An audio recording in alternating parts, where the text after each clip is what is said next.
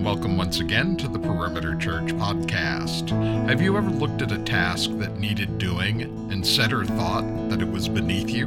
Did you do it anyway? Lead teacher Jeff Norris continues the series One Another with this sermon entitled Serve One Another, which covers John chapter 13 verses 1 to 17. For more information and to watch or hear other sermons, please visit our website at perimeter.org. Thank you for joining us today.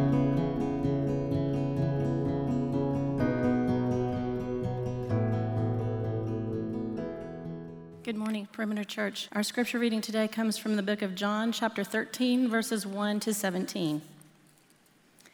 Now, before the feast of the Passover, when Jesus knew that his hour had come to depart out of this world to the Father, having loved his own who were here in the world, he loved them to the end. During supper, when the devil had already put it into the heart of Judas Iscariot, Simon's son, to betray him, Jesus, knowing that the Father had given all things into his hands, and that he had come from the Father and was going back to God, rose from supper. He laid aside his outer garments, and taking a towel, tied it around his waist. Then he poured water into a basin and began to wash the disciples' feet and to wipe them with the towel that was wrapped around his waist. He came to Simon Peter, who said to him, "Lord, do you wash my feet?" Jesus answered him, "What I am doing you do not understand now, but afterward you will understand." Peter said to him, "You shall never wash my feet." Jesus answered him, "If I do not wash you, you have no share with me." Simon Peter said to him, "Lord, not my feet only, but also my hands and my head." Jesus said to him, "The one who has bathed does not need to wash except his feet, but is completely clean. And you are clean, but not every one of you." For he knew who was to betray him. That was why he said, "Not all of you are clean." When he had washed their feet and put on his outer garments and resumed his place, he said to them, "Do you understand what I have done to you? You call me teacher and Lord, and you are right, for so I am.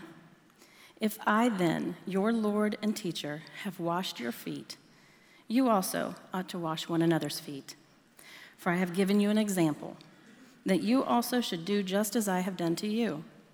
Truly, truly, I say to you, a servant is not greater than his master, nor is the messenger greater than the one who sent him.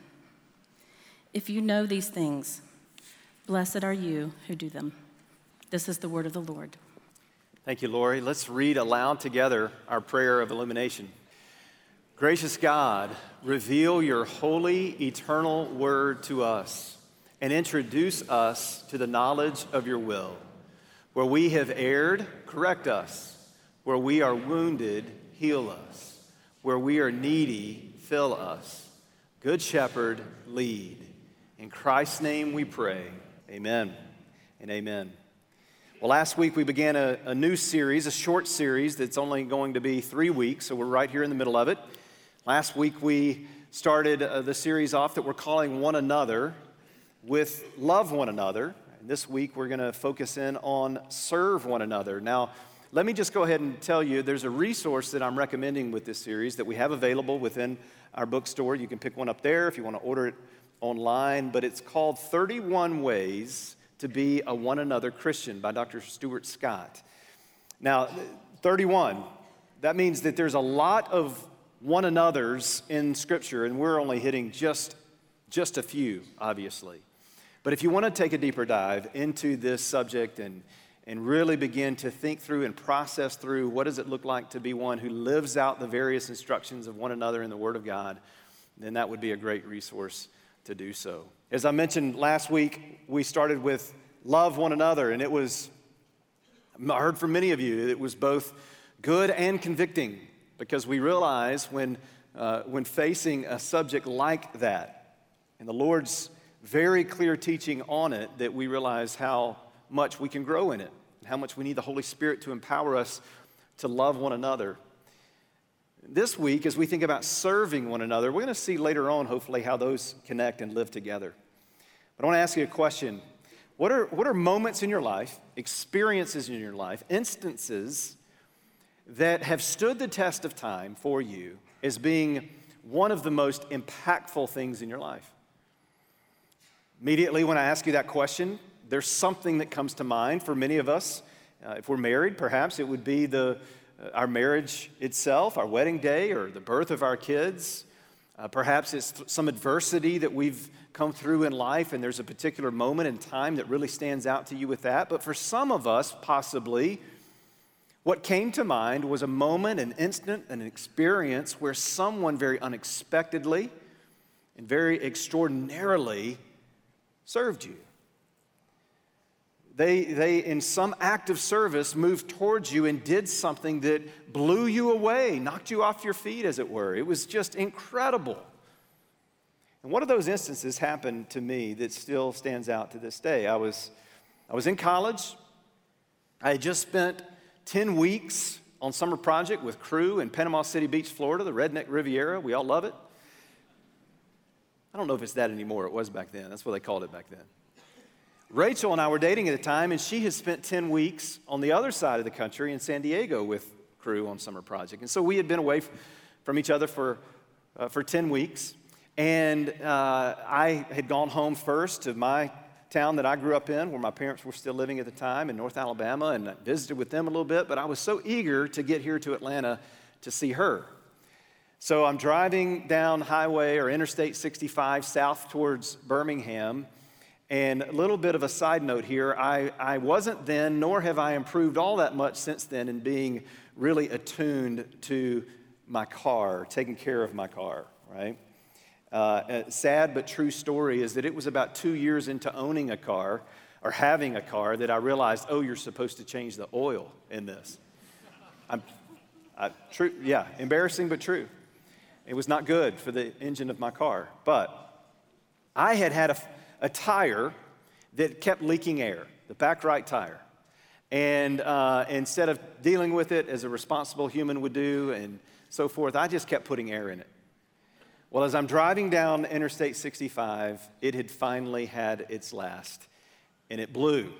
Rubber's going everywhere, flying everywhere, hitting my window, the back of my car, and I'm trying to get control of the car and wrestle it over to the median. And I'm sure, 20 years old, it's so responsible. I'm sure I was going the speed limit when all this happened. But I'm getting it over, and thankfully I'm able to do that without wrecking or any danger to myself. And as I'm off to the side of the road now, cars are just whizzing by, and it's a little bit scary, and I'm getting out of the car. And right about the time that I get out of the car, there's a van that pulls up right behind me. And not a minivan, a big van, full size. And 6 to 7 maybe guys, seemingly about my age, come out. And I'm thinking, this is not going to be good.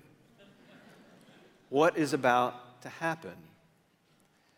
Well, what happened was not that they were about to kidnap me or beat me up or anything like that. They changed my tire. And they wouldn't let me do anything.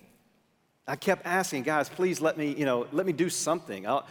No, you just hang out. We got this. And they were so secretive about it. I kept asking them questions. Who are you? Where are you from? All I got out of them was that they were from Kentucky. Great. Want to give me a town name? What's going? Nothing.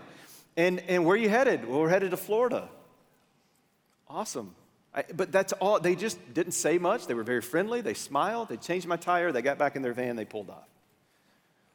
And I just thought, even in the moment, it's like, man, did I just entertain angels, as Hebrews talks about? Like, what just happened?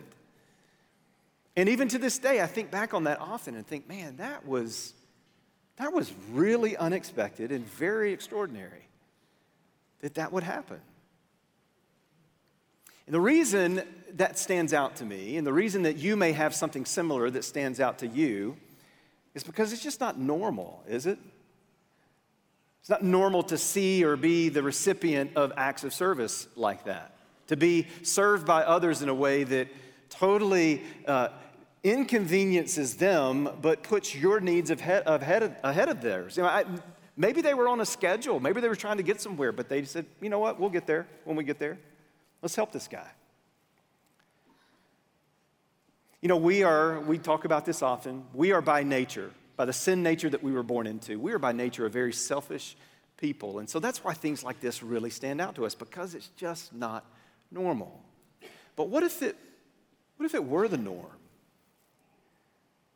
What if these type occurrences were happening so much through the people of God filled by the Holy Spirit that they're loving and serving others in such a way to where even the enemies of the church, even those who would say, I don't believe what they believe, but I'll tell you what, those people serve people like crazy. I can't argue with the way they love people and the way that they serve people. It just is what it is. What if it were, through God's church, the norm? If love, as we talked about last week, if love is the primary ethic and witness of the church, then right there with it is service. If love is the primary ethic and witness of the church, then service is the primary attitude and posture of the church.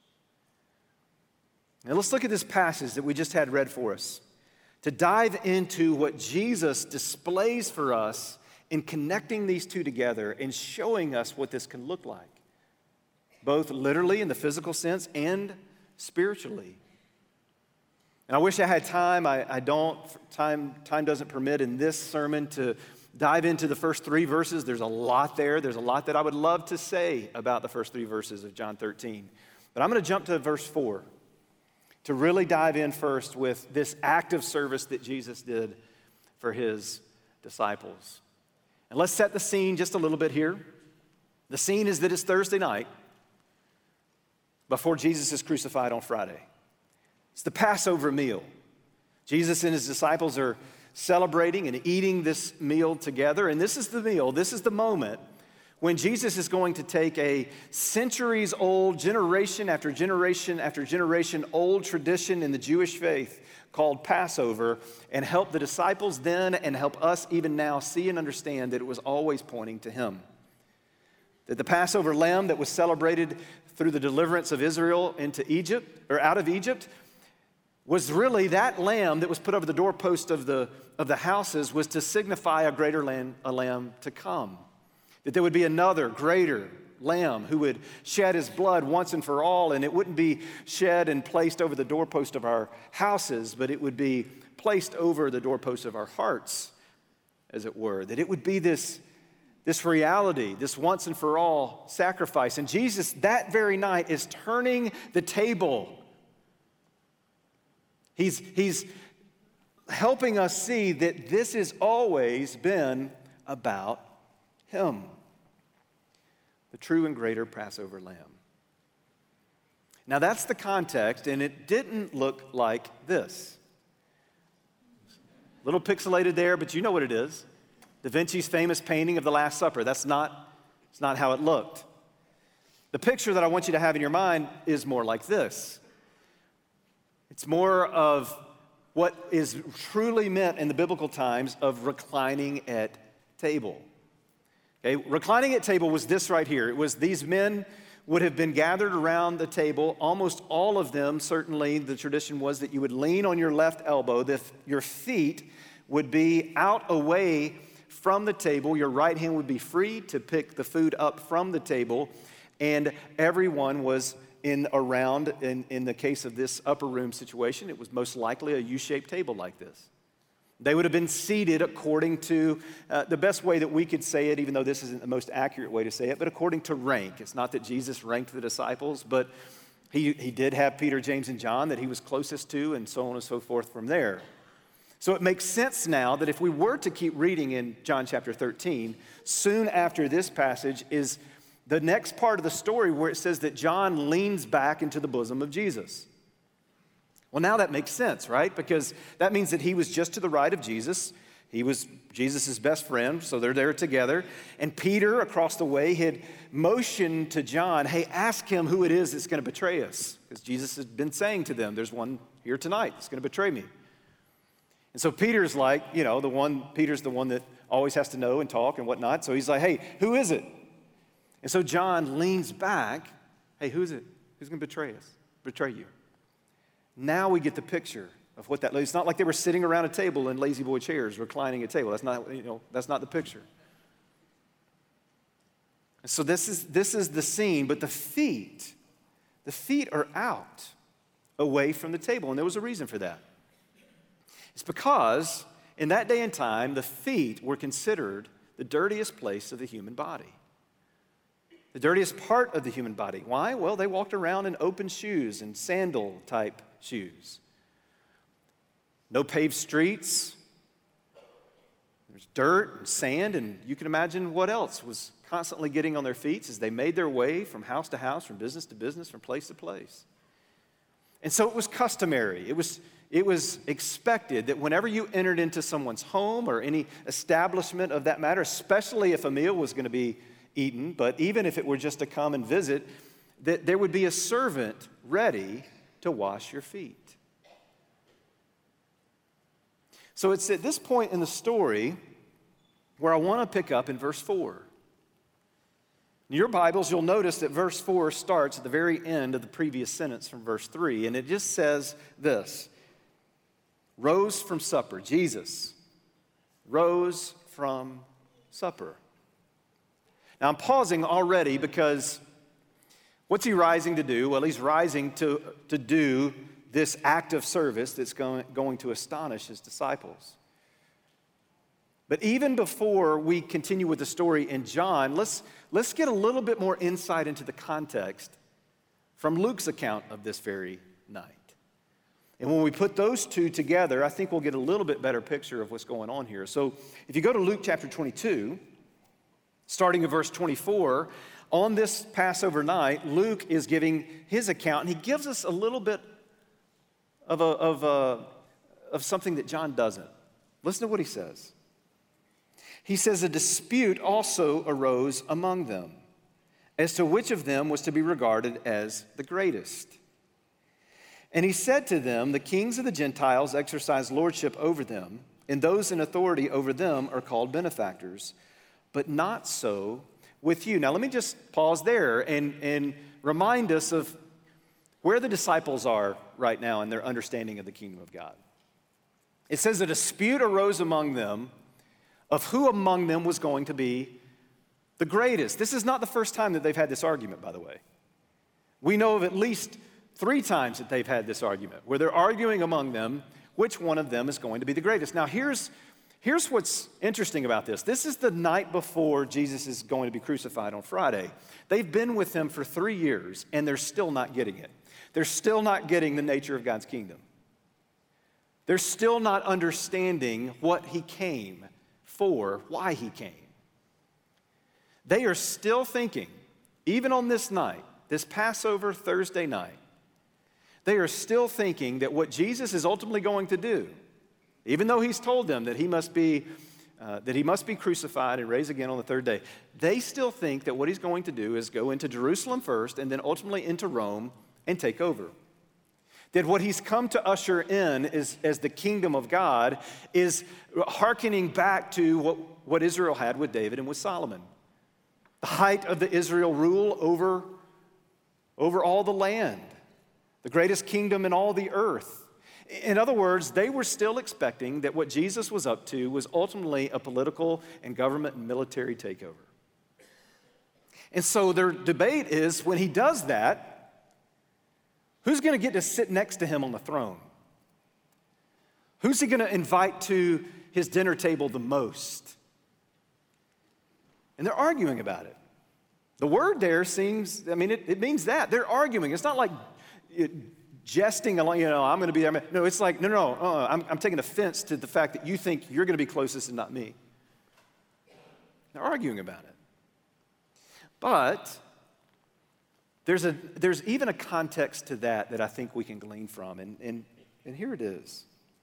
In verse 26, it says, but not so with you, rather, let the greatest among you become as the youngest, and the leader is one who serves.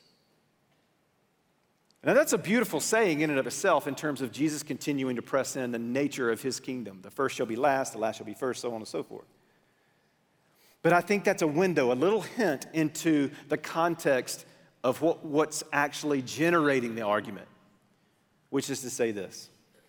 When they walked into the upper room that night, There was clearly, according to John's account, there was a basin there was a pitcher there was water, there was a towel there. In other words, it was set, ready for feet to be washed. The problem was there was no servant. There's no servant present.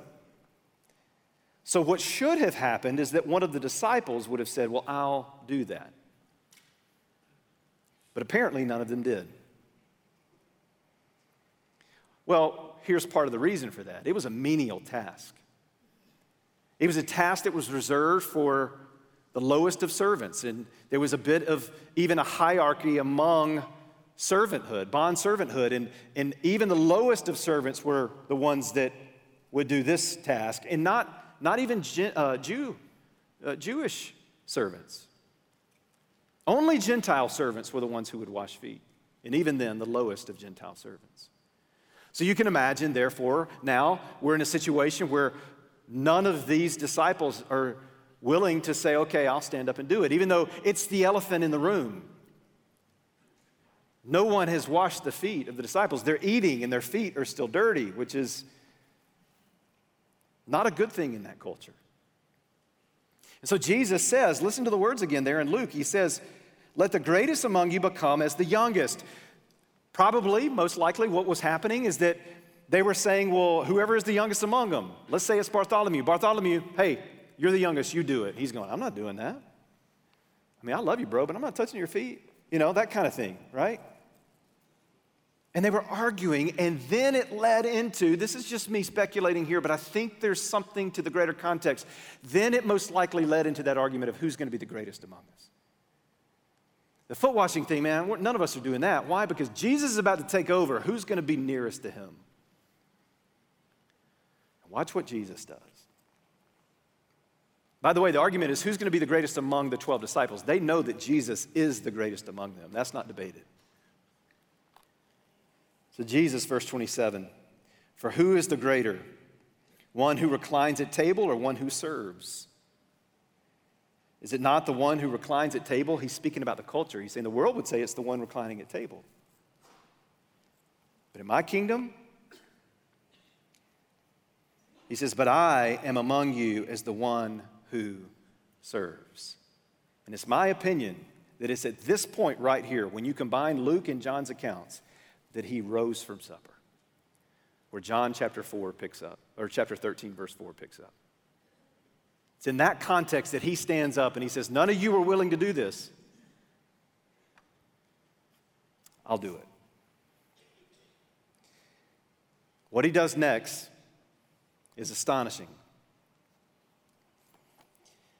In John chapter 13, as verse 4 continues,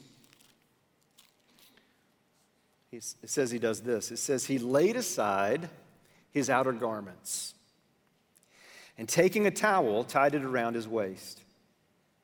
Then he poured water into a basin and began to wash the disciples' feet and to wipe them with the towel that was wrapped around him.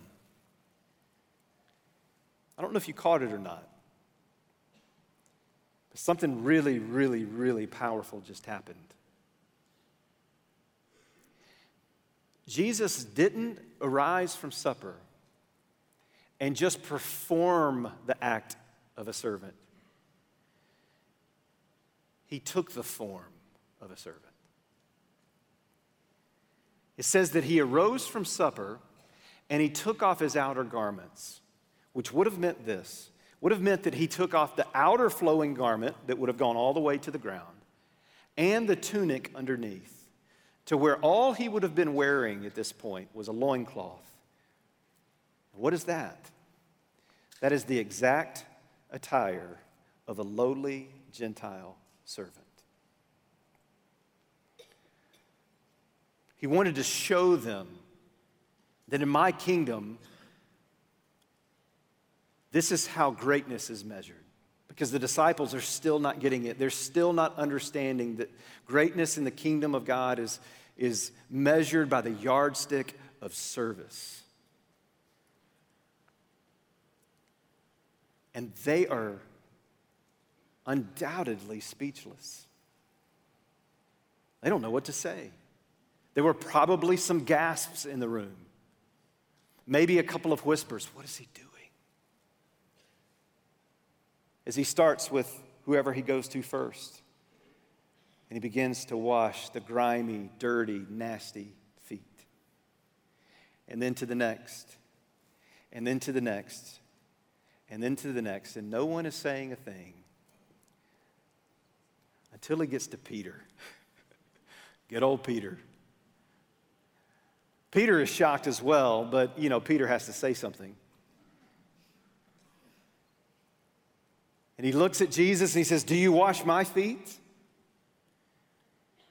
And Jesus says to him, "Peter, you don't understand what I'm doing, but one day soon you will." And Peter responds in the original language with a double negative, an emphatic, "No, you will not wash my feet." And Jesus presses in deeper and says, "Peter, if you don't let me wash your feet, then you have no share with me." See, the problem was Peter was only seeing things in the physical, literal sense. He was only seeing in part, not the whole. And he wasn't picking up, nor were any of the other disciples likely picking up, that what Jesus was doing here, yes, physically meant something. It was unbelievable that the Messiah, the long-awaited Messiah, the Savior of the world, the Son of God, would wash literally the feet of sinners. But they weren't grasping at that point. They would, as Jesus promised, but they weren't grasping at that point that what Jesus was doing is he was in essence showing them, "This is why I came. Yes, I'm washing your feet right now, but I came to wash you. I came to wash your hearts in a spiritual sense. I came to cleanse the dirtiest places of who you are, the issues and situations and occurrences of sin, both in motive and in action and in deed and in thought and all of it. The worst of sins that you think can never be cleansed, I came to cleanse those." But this cleansing, Jesus is showing, He's displaying that this cleansing can only happen not through the washing of water, but the washing of my blood shed for you. Not just to cover and cleanse your dirty feet, but to cover and cleanse your dirty heart. Of course, Peter's not getting that in the moment. And so what does Peter do? Peter does what he did often. He jumps to the other extreme. And he says, "Okay, well, if you're going to insist on doing it, then wash my hands and my head as well." And this is classic Peter, right? One minute he was walking on the water full of faith. Next minute he's drowning in fear. One moment he's declaring, "Jesus, you are the Christ, the Son of the living God." And literally minutes later he's rebuking Jesus. This is Peter who is declaring to Jesus, "I will never deny you. I will die for you." And just a couple hours later he's denied him 3 times. We are Peter. We do the same thing. We see our hearts flip-flopping just like his, and we don't often understand what Jesus is up to and the nature of his kingdom. And so, after finishing washing the disciples' feet, he asked them a very, very, very important question. It's very important for them then, but just as important for us today. Verse 12, he says to them, "Do you understand what I have done to you?" Do you understand what I have done to you? And of course the answer, if they answered him, was no, not really.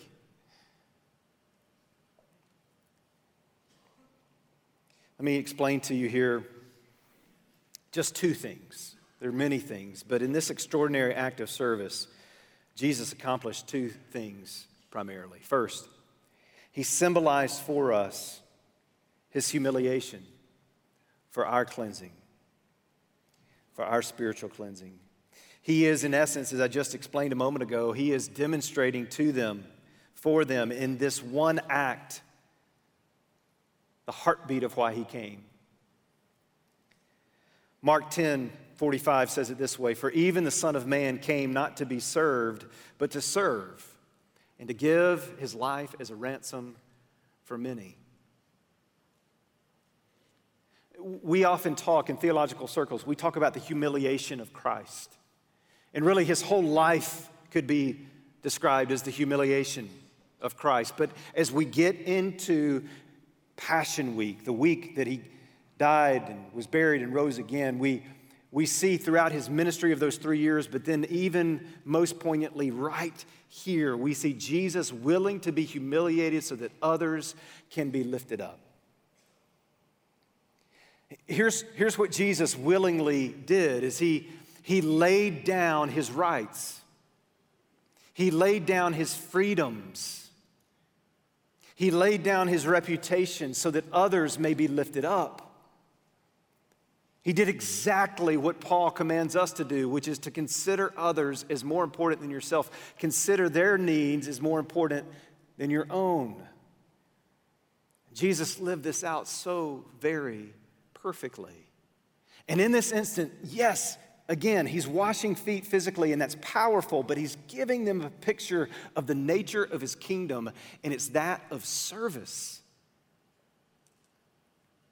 It's that of service. I can't stress this enough. What Jesus is displaying in the washing of the feet, I've said it a couple times, I'll say it again, is he's saying, look, in the same way that I am washing your feet right now, I want to cleanse your heart. There is not one sin, not one, regardless of how unclean you think it is. Even if you think I've done the worst thing imaginable, there is not one thing that the blood of Jesus cannot cleanse. Not one. And we, like Peter, will often say back to Jesus, oh, but would you wash that? There's no way you can wash. You can't wash that. It's just too bad, and you are just too great. And Jesus says, that's why I came. I came to cleanse you. Every part of you. Don't hide anything from me. Let me do it. It's who I am. I came to humble myself. Philippians 2, he didn't consider equality with God something to be grasped, but rather he humbled himself and what? Took on the form of a servant. He literally does that here to display, this is who I am. I came to serve sinners. But secondly, he gave us an example to emulate. He says this in verse 14. He says, you call me teacher and Lord, and you are right, for so I am. If I then, your Lord and teacher, have washed your feet, you also ought to wash one another's feet. For I have given you an example that you also should do just as I have done to you. Now, he's not enacting another sacrament or ordinance of the church, although if you want to physically wash feet of another, certainly can do so. It's powerful to do so. I've had that done to me and done it to others, and it's a beautiful picture. But what he's saying here is he's saying, just as I have shown you what the nature of my kingdom is, that it's to serve others, go and do the same. Humble yourselves. Lay down your rights. Give up your pride. Lay down your reputation. Lay down your freedoms so that the others may be lifted up. That's service. And do it as I have done to you. But you know another thing he's doing? You know, last week we talked about love. And we got to that part in the sermon that just became really uncomfortable for all of us, myself included, where he defines for us what this looks like, and we see there on the Sermon on the Mount that he says, love your enemies, and you went, oh, this is a whole new level, right? But he's connecting dots between love and service. He's showing that if you love like me, you will serve like me, and that means that not only are you loving your enemies, you're serving even your enemies. Because whose feet did he wash that night? Did he leave anyone out of the 12? He washed every foot, including who? Judas. We already know from the text that he knows exactly what Judas is going to do. The very one among them who would just in a few minutes betray Jesus for a mere few pieces of silver. Jesus washes his feet too. To love like Jesus is to serve like Jesus. And loving like Jesus and serving like Jesus, neither one of them come with stipulations or conditions. The only way we can do that is through the power of the Holy Spirit. One last thing I want to draw your attention to. In John chapter 10, there's some beautiful language that mirrors the language of our text in John 13. In verse 17, it says this. Jesus is teaching and he says, "For this reason the Father loves me, because I lay down my life that I may take it up again. No one takes it from me, but I lay it down of my own accord." That verb in the Greek, I lay it down. I lay my life down. That verb, that core verb is the same verb of when he stood and rose from the table and he laid aside, same word, laid aside his garments. In other words, what Jesus is showing the disciples and us on that Thursday night is he's saying, I'm not just the one who lays aside garments to cleanse feet. I'm the one who willingly lays aside my life to cleanse hearts. So will you trust him? This servant King Jesus who came to give his life as a ransom for many, not to be served, but to serve. Will you trust him? Because he can be trusted with everything. And not only will you trust him, but if you have trusted him, will you love and serve like him? Will you lay down your rights? Will you lay aside your pride? Will you lay down your reputation and your freedom? By the Holy Spirit, because it must be through the power of the Holy Spirit. By the Holy Spirit, may we do that, church. May we do it well, and may it become our norm to the glory of God. Oh God, would you help us serve one another as you have served us? We will certainly struggle, and we will do that imperfectly, but Lord, we long to. We long to do it. We long to love and serve others like you. Lord, we admit to you that often we just get so very caught up in our needs. So would you help us look outside of ourselves to see the needs of others? Oh Lord, we pray that you would do a work in us that only you can do, igniting our hearts for you and living our lives through the power of the Holy Spirit for you, loving and serving those who you bring into our path. We thank you in advance. Would you be praised now as we worship you in song in Jesus' name. Amen. Let's stand. Let's sing together. You've been listening to the Perimeter Church Sermon Podcast. Perimeter Church is located at the corner of Highway 141 and Old Alabama Road in Johns Creek, Georgia. Please visit our website at www.perimeter.org for more information, to give us your feedback, and to find other sermons from our teaching team. Thanks for making this podcast a part of your day.